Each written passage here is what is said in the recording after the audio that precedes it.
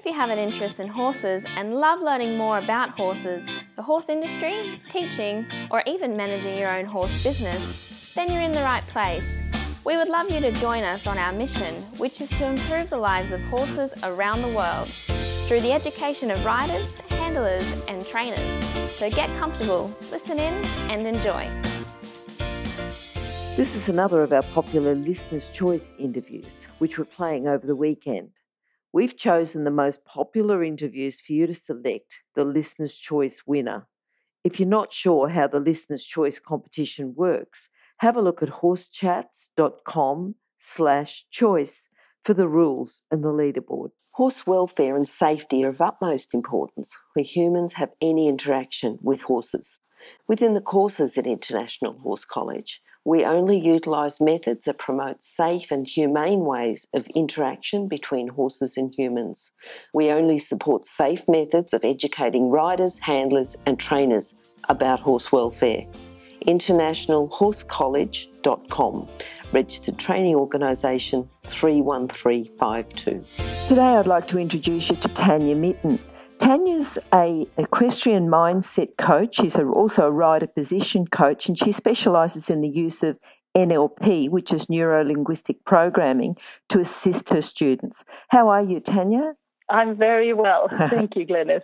Lovely to talk to you. Lovely to talk to you too. Now, Tanja, we normally start off with a favourite quote. Have you got one for us? I do. I actually sort of have got two quotes there. One that I love. Yep. One that I love is, if you think you can or if you think you can't, you're always right, by Henry Ford. Yeah, I was going to say that's a Henry Ford one, isn't it? Yeah. Tell us a bit about that quote and when you first heard it and when you've used it. Sure. Look, from a mindset perspective, which I'm obviously sort of very passionate about, to me that sort of sums it up. You know, we have beliefs, and our beliefs are either serving us or they're letting us down. Mm-hmm.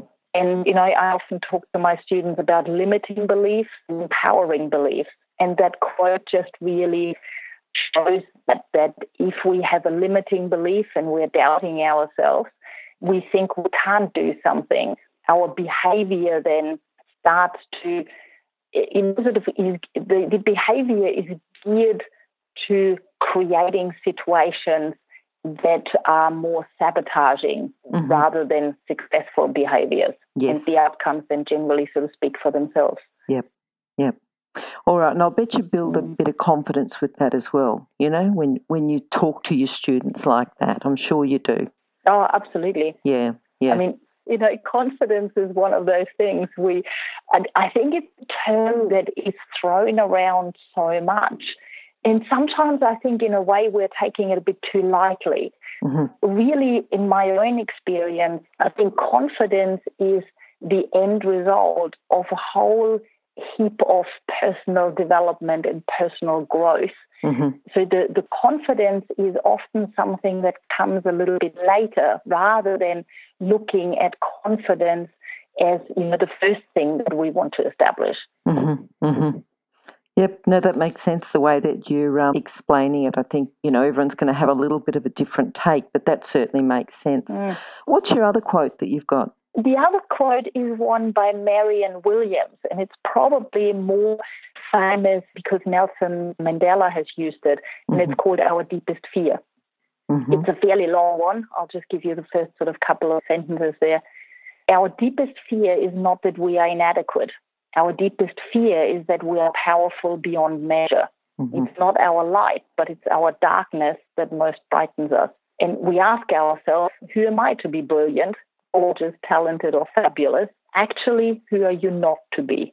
Mm-hmm. You know, that's probably sort of the first half of the quote. And again, you know, it deals with often our, you know, need to feel inadequate, our focus on our limitations. And, you know, from my experience as a coach, it's often something that a lot of people really struggle with, seeing themselves with all their talents. Mm-hmm. It's so much easier and it's so much more acceptable, I think, in our society now to put ourselves down and kind of, tell everyone that we are just a bit average. It's acceptable. We are liked for it, but it doesn't really serve us. And to me, that's what the quote sort of is really addressing. Yeah. Yes, because if someone's up there boasting about how great they are and then they have a bit of a fall, everyone's very quick to discredit them rather than saying, oh, well, you got up again and you're on your path again, so good on you. Yeah, and look, often if someone is sort of boosting themselves up and being a bit over the top, that doesn't necessarily mean that they are feeling that or that they are indeed confident. And that's more so something that, those people are maybe trying to convince other people that they're doing a really good job. Trying to convince themselves. Yeah. Absolutely. Tanja, tell us about when you first started with horses and what your first memories were. Yeah, look, I grew up in Germany. I started riding when I was 10 or 11, and I started riding in a riding school. It probably took me about a good 2-3 years to convince my parents to really let me have riding lessons, because I'm from a non-horsey family. So I think my parents are still waiting for me to grow up and get a real job one day and, drop the habit. Yep. My earliest memories was going to that riding school as a little kid with one of my best friends who started riding before me, and just being around horses, being able to walk through the stable, being able to sort of pat the horses. That was just, to me, that was sort of a dream come true. Yeah, when I was able to sort of, or allowed to have riding lessons myself, it was such a big deal. And I remember as a kid, those first couple of riding lessons, I was so scared. And, my imagination of what it would be like to get on a horse and to ride, and the actual reality of sitting on a horse. In Germany, you start off on the lunge. You start off without reins and without stirrups. It was pretty scary.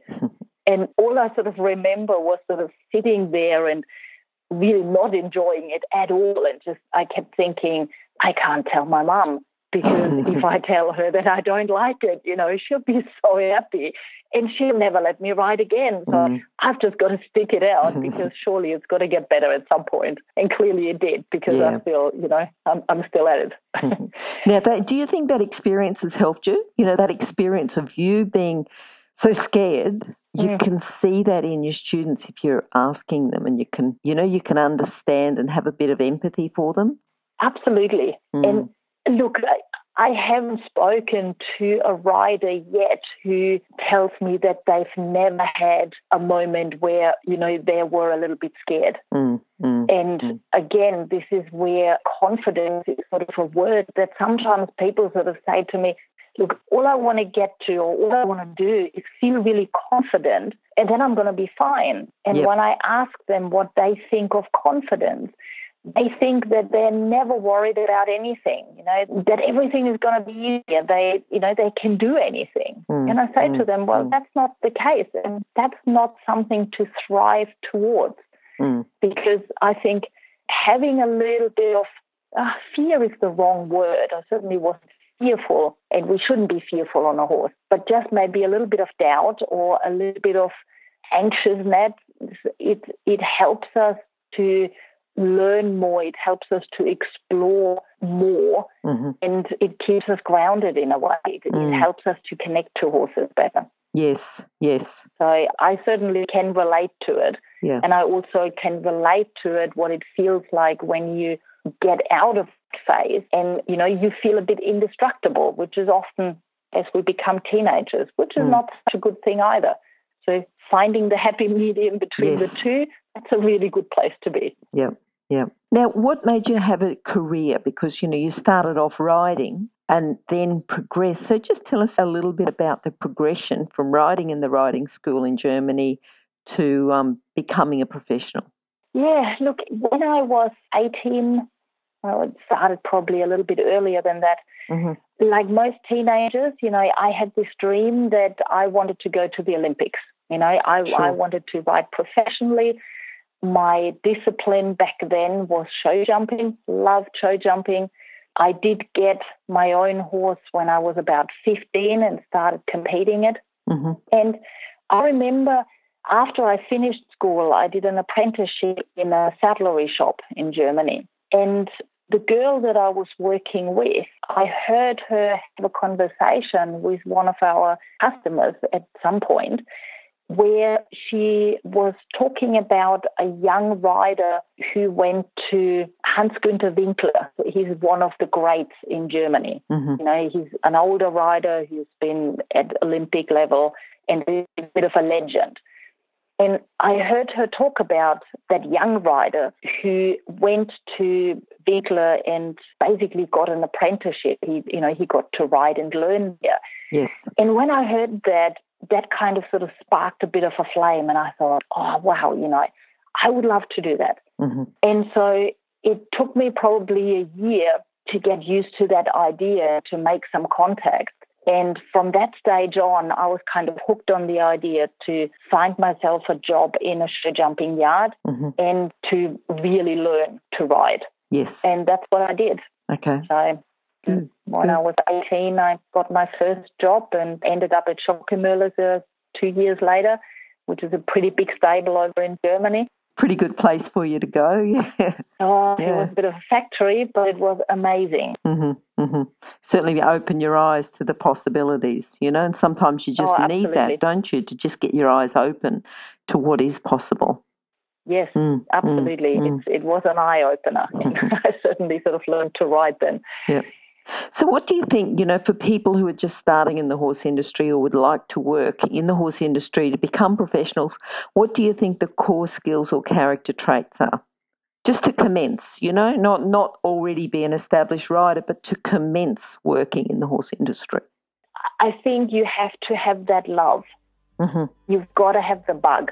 Because like in any industry, there's so many ups and downs, and it's a pretty tough job, but it's also a great job. Mm-hmm. For me, it was kind of my addiction that got me through the hard times. That, I never stopped loving horses. I never stopped loving riding. And the other component is that belief. There has to be a degree of belief that you can make it. And that doesn't mean that you make it to the Olympics or to a certain international level. It's just the belief that you can achieve what you want to achieve. I think that's absolutely crucial. I guess another part of it, again, this is coming more maybe from a mindset perspective. One of the things that I hear so commonly is this belief that has sort of snuck its way into our industry that if you work with horses, you're always going to be broke. You can't make a good living out of being with horses. And that belief is just wrong. Mm-hmm. That's certainly one of my purpose to change that belief in the industry, because I know that you can make good money. Yes. There is enough people out there who've made a lot of money. Mm-hmm. And I think, unfortunately, a lot of our younger riders are maybe held back of going into the industry because of this limiting belief that they feel they have to find a job, even if they don't love it, to make the money to afford horses. And I think that's really sad. Yep. So I'd like to change that belief. I think, it started because maybe 50 years ago, maybe even 20, 30 years ago, there wasn't the work to support yourself in the industry. And I think maybe the people who look back then, don't realise, because the industry's really grown, really, really grown. And there's lots and lots of specialists within the industry. It's a huge industry.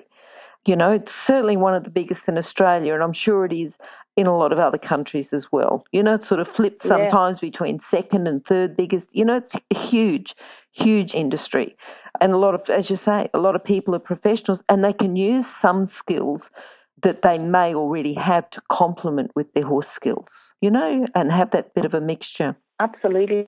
And see, one of the things is that, I'm a great believer that if you find something that you love, it's you don't mind going that extra mile. Yes. You don't mind working the extra hours. And you're also more creative. It's your life. It's your passion. So you think about it. You look for different ways, for better ways. And automatically, if you do something that you love, you put a different energy into that than if you just do a job that at the end of the day is just a 9-to-5 job.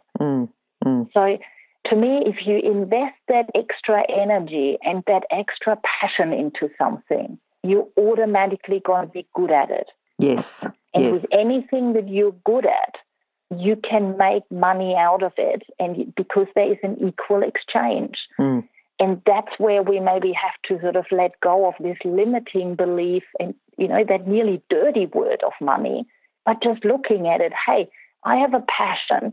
I'm good at what I do. And in order to help other people, there's an equal exchange there that just happens to be money because, that is the currency that we're using in the time that we live in.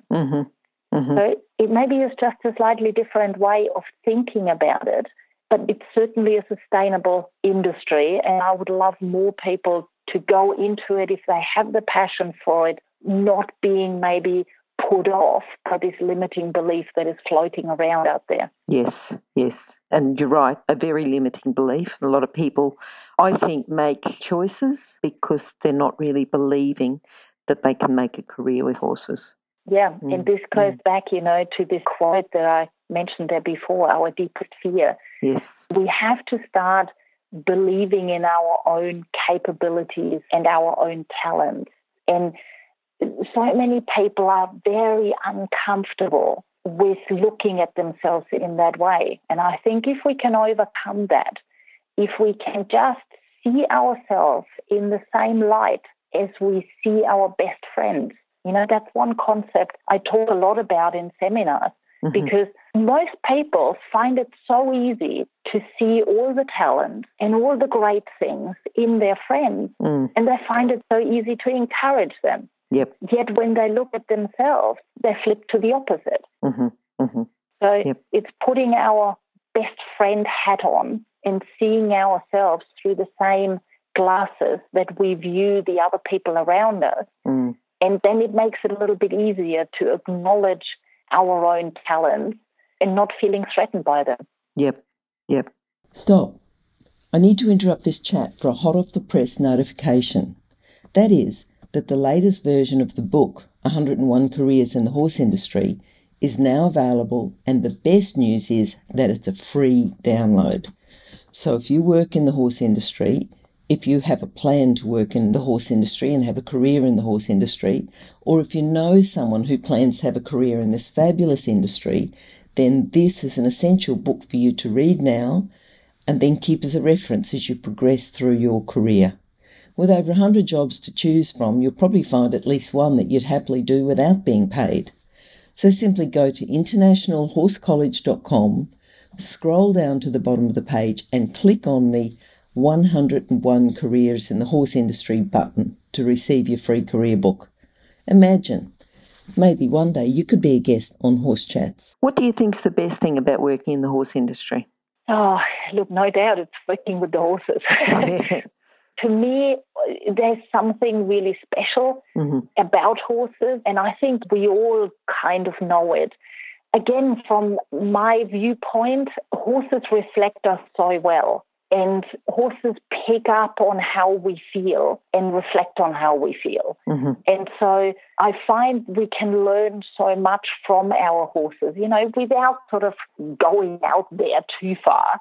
Horses are so happy to be with us, but they're also quite happy to sort of be by themselves. And certainly one of the things that I find that if I'm in a cranky mood, if I'm stressed, if I've got my head in something else, and I walk out in the paddock, my horses tend to look at me and sort of walk the other way. And, to me, that's got nothing to do with good training or bad training. They see me a mile away and they just choose to walk somewhere else. And I do believe that they feel the energy that we give out, and they just choose not to be part of the energy if it's a stressful and a negative one. Yep. I know that if I get on a horse and I can park all of my everything that's in my head, I can park that on the gate and I can leave that outside of the arena and I can just get on the horse, get myself centered and be in the moment without being distracted by the stuff that I've got to do or thinking about something that really annoyed me earlier on or whatever that might be. I know that my horses go 10 times better because I'm a better person at that moment. Yes, it is a real reflection on that. Tanja, when you you work for the Shockemores, but who else? Is there anyone else that you'd like to say that's influenced you in your career and in some of the decisions that you've made? Yeah, look, the first job that I had was with a Dutch show jumping rider in Germany, Bert Heimann, and he had a huge influence on me. Okay. He basically opened my eyes to what show jumping was and taught me a lot. But Thomas Frühmann, which is an Austrian rider that was based at Albin Schmöhle when I was there, I worked with him for quite a while, and the same, he's in my eyes one of the most talented show jumping riders there is.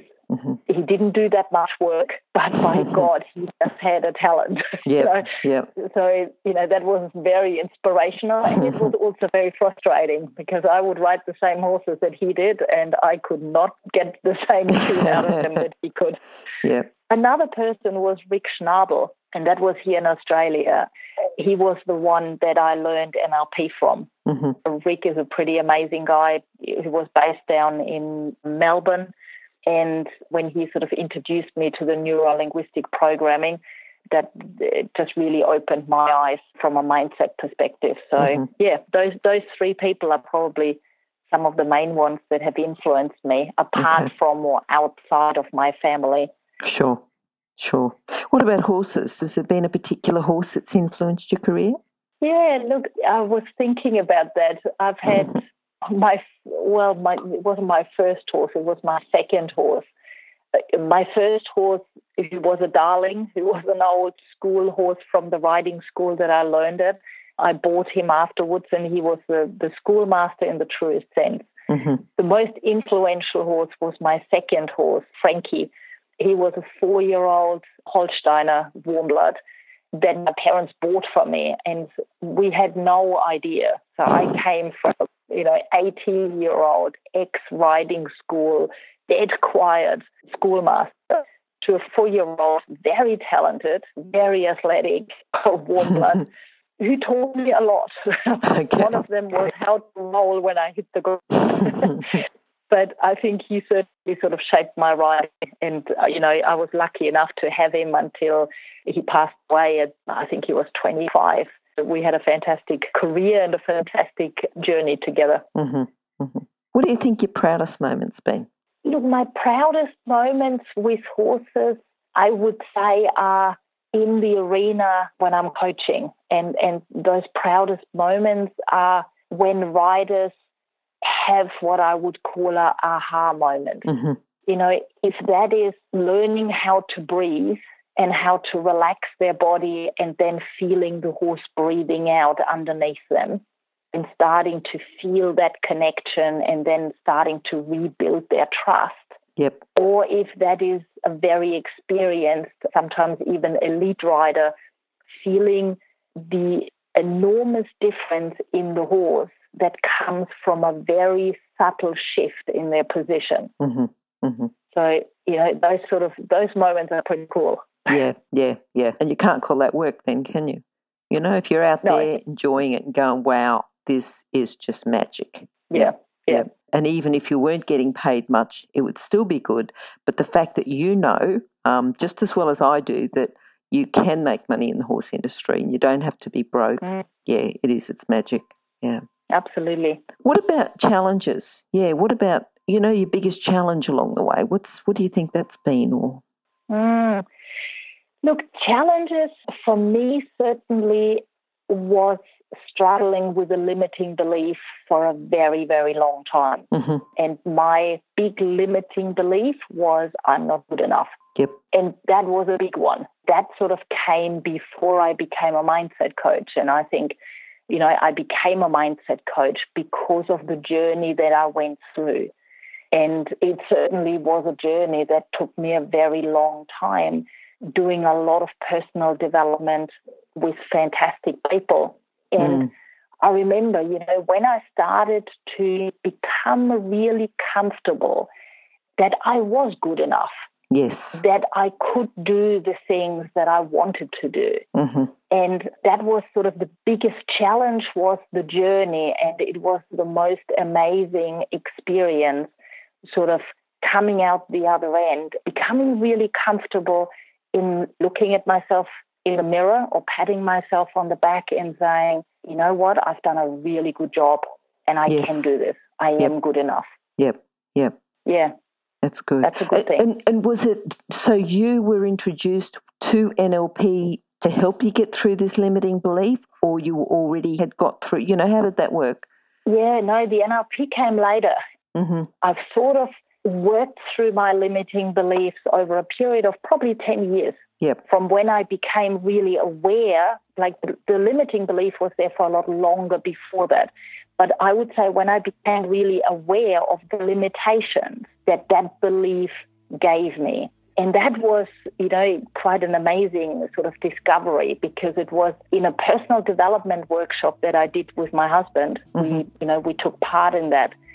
And the exercise was that we had to write our obituary. Mm-hmm. Yes. Now, sitting down and writing our obituary as if it would have read out if we would have died on that day was a hugely emotional experience.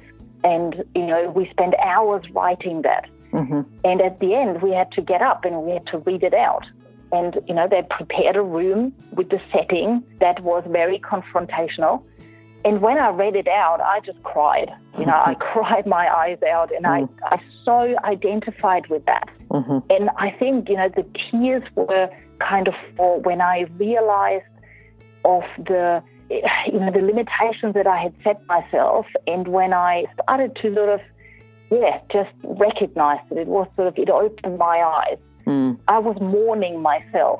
I was mourning my life. Yep.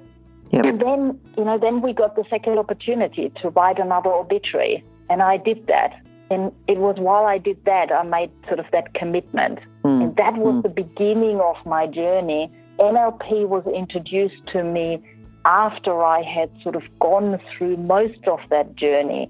And I started to realize the positive effects that I could feel on myself. Yep. And so NLP gave the tool to start helping other people and coaching other people on a similar journey. But the actual exercise to do your obituary, that was within an NLP workshop, wasn't it? NLP was part of the workshop. Okay. Yes. Okay. I was going to say, because that's an NLP exercise. Not, well, when I was doing some training, it was like you do it now, but then you come back and over the next 5 years, what goals are you going to set to change it? And even over that short period of time, you can change it quite a lot. Yeah. Absolutely. Yeah. So, when I started then become an NLP master practitioner and I did the courses, I really recognized sort of where people get stuck. Yes. And having then the tools taught to us, how we can help, what we can say. The importance of language and the listening to what people are actually saying, listening to the words rather than just to the sentences or chapters. Yes. That made such a big difference to me. Good.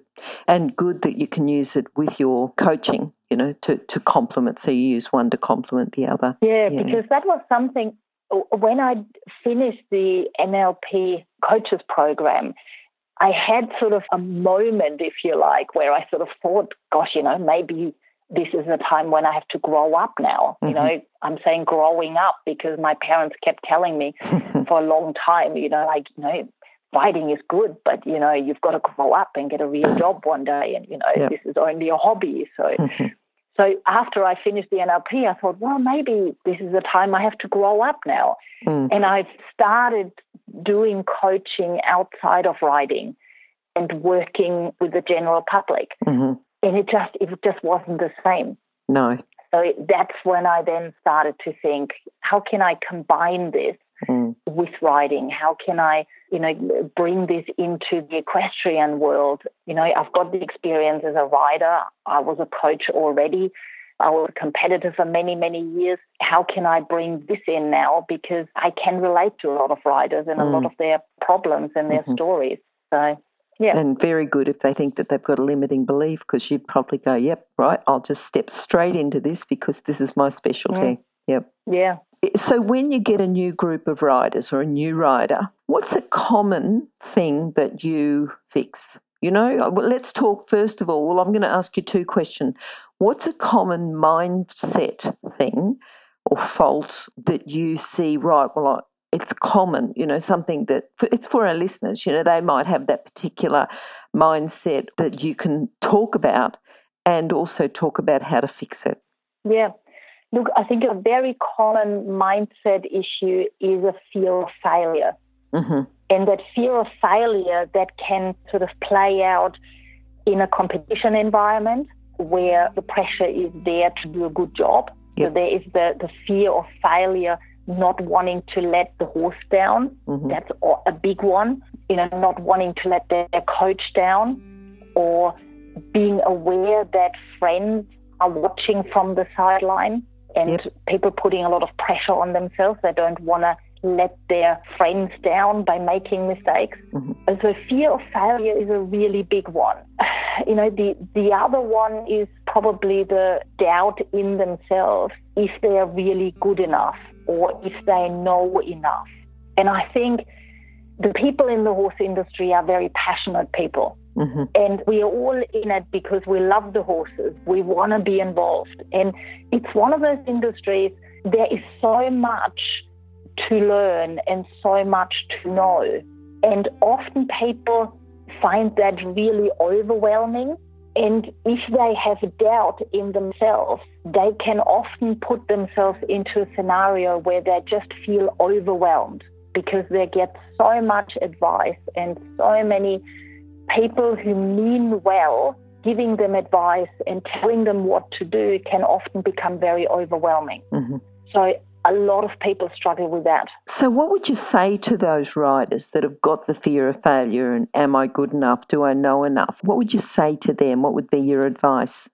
Look, from a fear of failure, what I say to people or what I work on with people is I start to trace that feeling back or this fear back to where it started.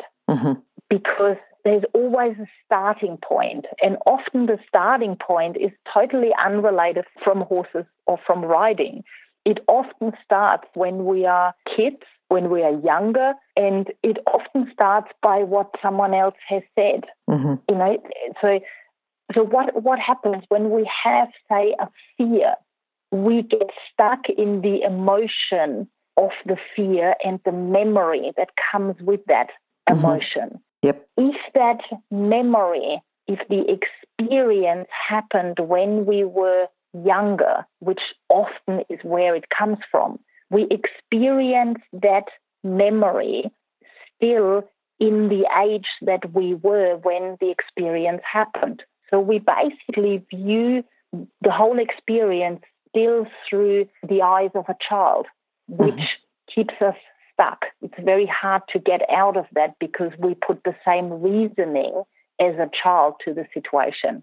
So to me, from a coach's perspective, is I bring those people back to find out when did it start. Then we can separate the experience from the person. And we can then allow the person to view the experience more externally from an adult's perspective, which means that they have a different viewpoint. So they can often make sense and put different reasoning to the experience by saying, the person that said that to me didn't actually mean it. Or, what has happened back there, I know that, if it was my mom or my dad that said something to me, I know that in that time they really struggled with other things.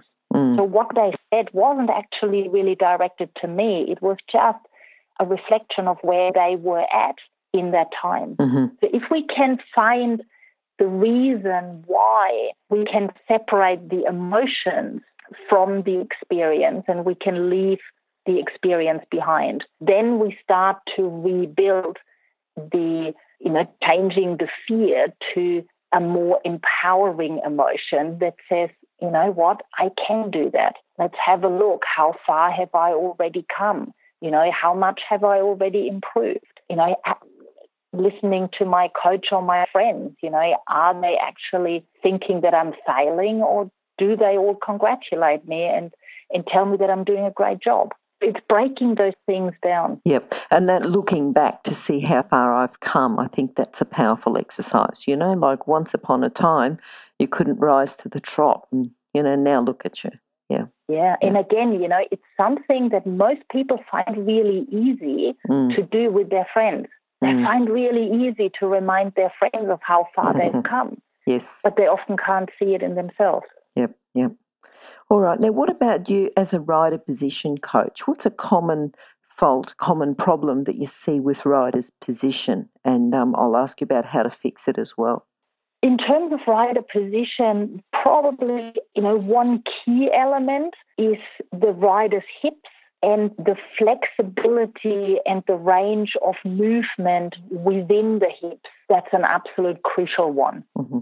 So one of the things is that, as we get older, we get stiffer unless we do regular stretching, regular exercise to keep ourselves flexible. So what I find is that a lot of people, particularly, if they're sitting on a desk for, long periods, doing office work, sitting in the car, often what happens is that they start to become quite tight through the pelvis area and through the hips. And then automatically when they get on the horse, they start to tip forward more onto their pubic bone and closing and slightly gripping through the thigh. Because if that flexibility isn't there, it makes it really difficult to open the thigh. Mm-hmm. Now, that's really, really crucial to allow the horse's rib cage to move freely. Because if we put pressure on it, we automatically start to restrict the rib cage. So we start to get tension and we get resistance from the horse. Yep. And basically then the horse needs to compensate for that restriction through the seat. Mm-hmm. Oh, hang on a sec. Let me interrupt to let people know about the horse industry qualifications at onlinehorsecollege.com. If you have a look at the flexible options, there's online theory and the practical components can be completed by video or with a qualified expert in your area. That website again is onlinehorsecollege.com. Okay, thanks.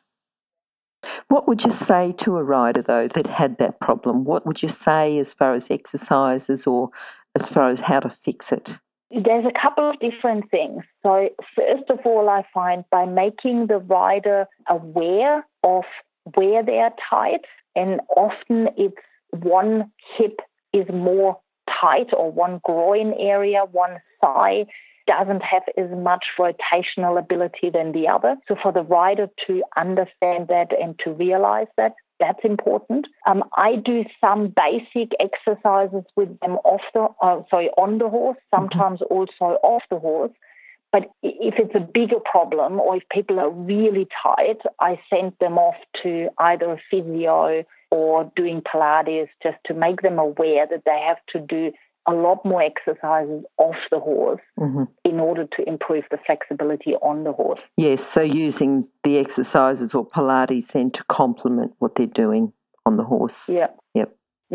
So, a good exercise that everyone can do on the horse is starting out in a halt. Mm-hmm. If they stand up in the stirrup, while they're standing in the stirrup, very lightly rotating their pelvis. So rotating in terms of lifting the pubic bone slightly up to bring the pelvis underneath them. And then sitting down, which brings them into a more centered position in the saddle. It also relaxes their lower back with the pelvis being rotated underneath them. So it's lifting the pubic bone up, sitting down in the saddle, and then lifting both thighs slightly off the saddle to then let the leg hang again. Mm-hmm. So that works on the rotational ability of the pelvis, but also a groin stretch and an opening of the pelvis. Okay. So that's a really good exercise. And I think that's one exercise that people might want to, because there was a lot of detail that you put in there, but it's one that people might need to just sort of play back and re-listen a little bit to make sure that they've got that exercise. So that's good. Yeah. Now, what about a book? Have you got a book that you can recommend to our listeners just to complement their training? Either a mindset or a position or both? Yeah. Look, there's a very old book that's probably one of my favorite ones. I don't even know if you can still get it. It's called Writing Logic by Wilhelm Müsler. And, I mean, that's a book that I refer to quite a bit in terms of the real fundamentals. He's fantastic with his writer position. He talks about the foundations of training. It's a very classical old book. Another one from a mindset perspective is The 5 Love Languages. That's a book by Gary Chapman, and it talks more about the relationship between people and how we communicate with each other and how we can sometimes talk past each other that can create conflict. So it talks about what Gary Chapman calls the 5 love languages and making people aware of which language they speak, but also opening their eyes to the other languages so that they can identify them and connect better with people. Probably a good one for coaches too, just to learn a little bit more and, equine business owners to learn a little bit more about communicating with their students or with their staff. Yeah. Absolutely. There's another book that's really just a light read by Kevin Bacon, and it's his own story, where he started. And the reason I like it is I was quite fortunate to meet Kevin a few times in Europe when I was still, fairly young, and we were sort of at similar competitions together while I was working at Schockemöllers. And some of the stories that he's talking about in the book, particular with problems in traveling around Europe and getting over or through the borders when you carry livestock, was very funny because I've had an experience with him where he was utterly stuck on one of the borders. I think he was going to Austria. And, we had a great time sort of trying to get him through there so he didn't miss his competition. So that's a really good book. It's a funny read.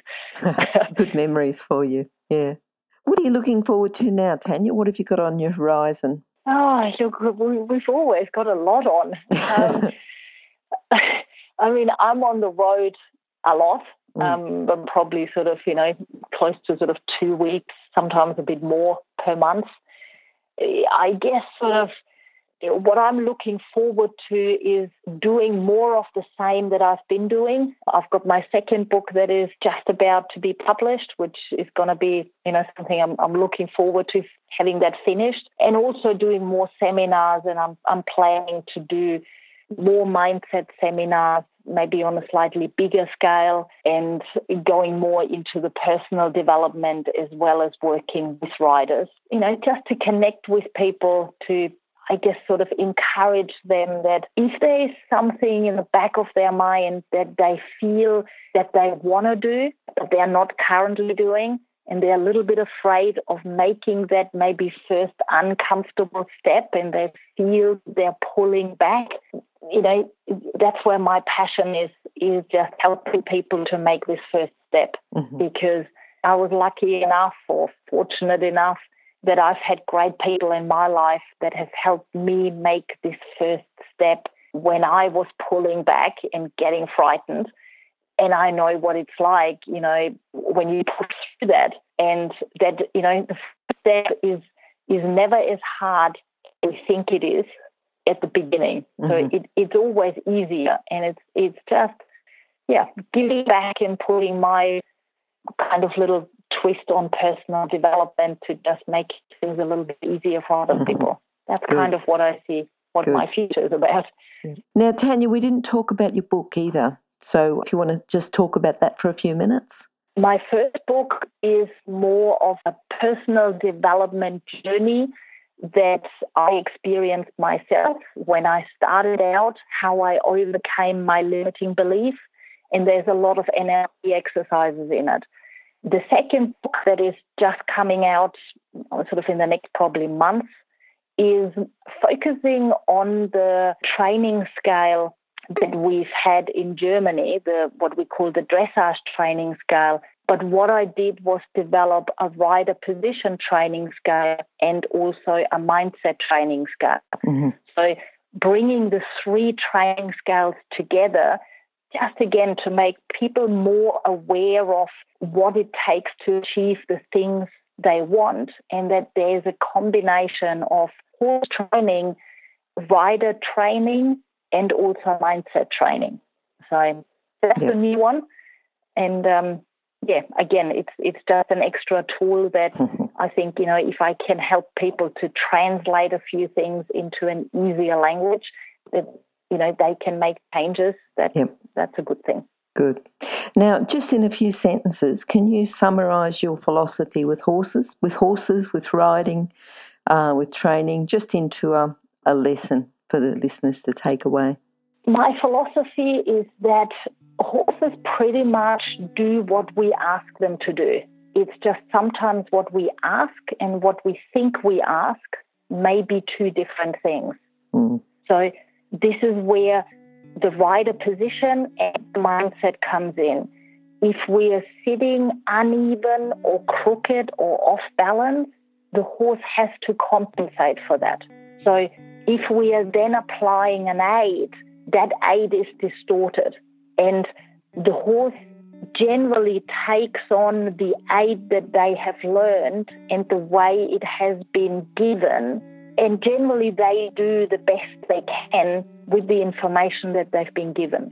So to me, from a rider position point, my philosophy is that if we can learn to sit in balance and independent from the horse, means we're not interfering with the horse, we are purely influencing the horse, then we get a much better partnership and our success will also improve.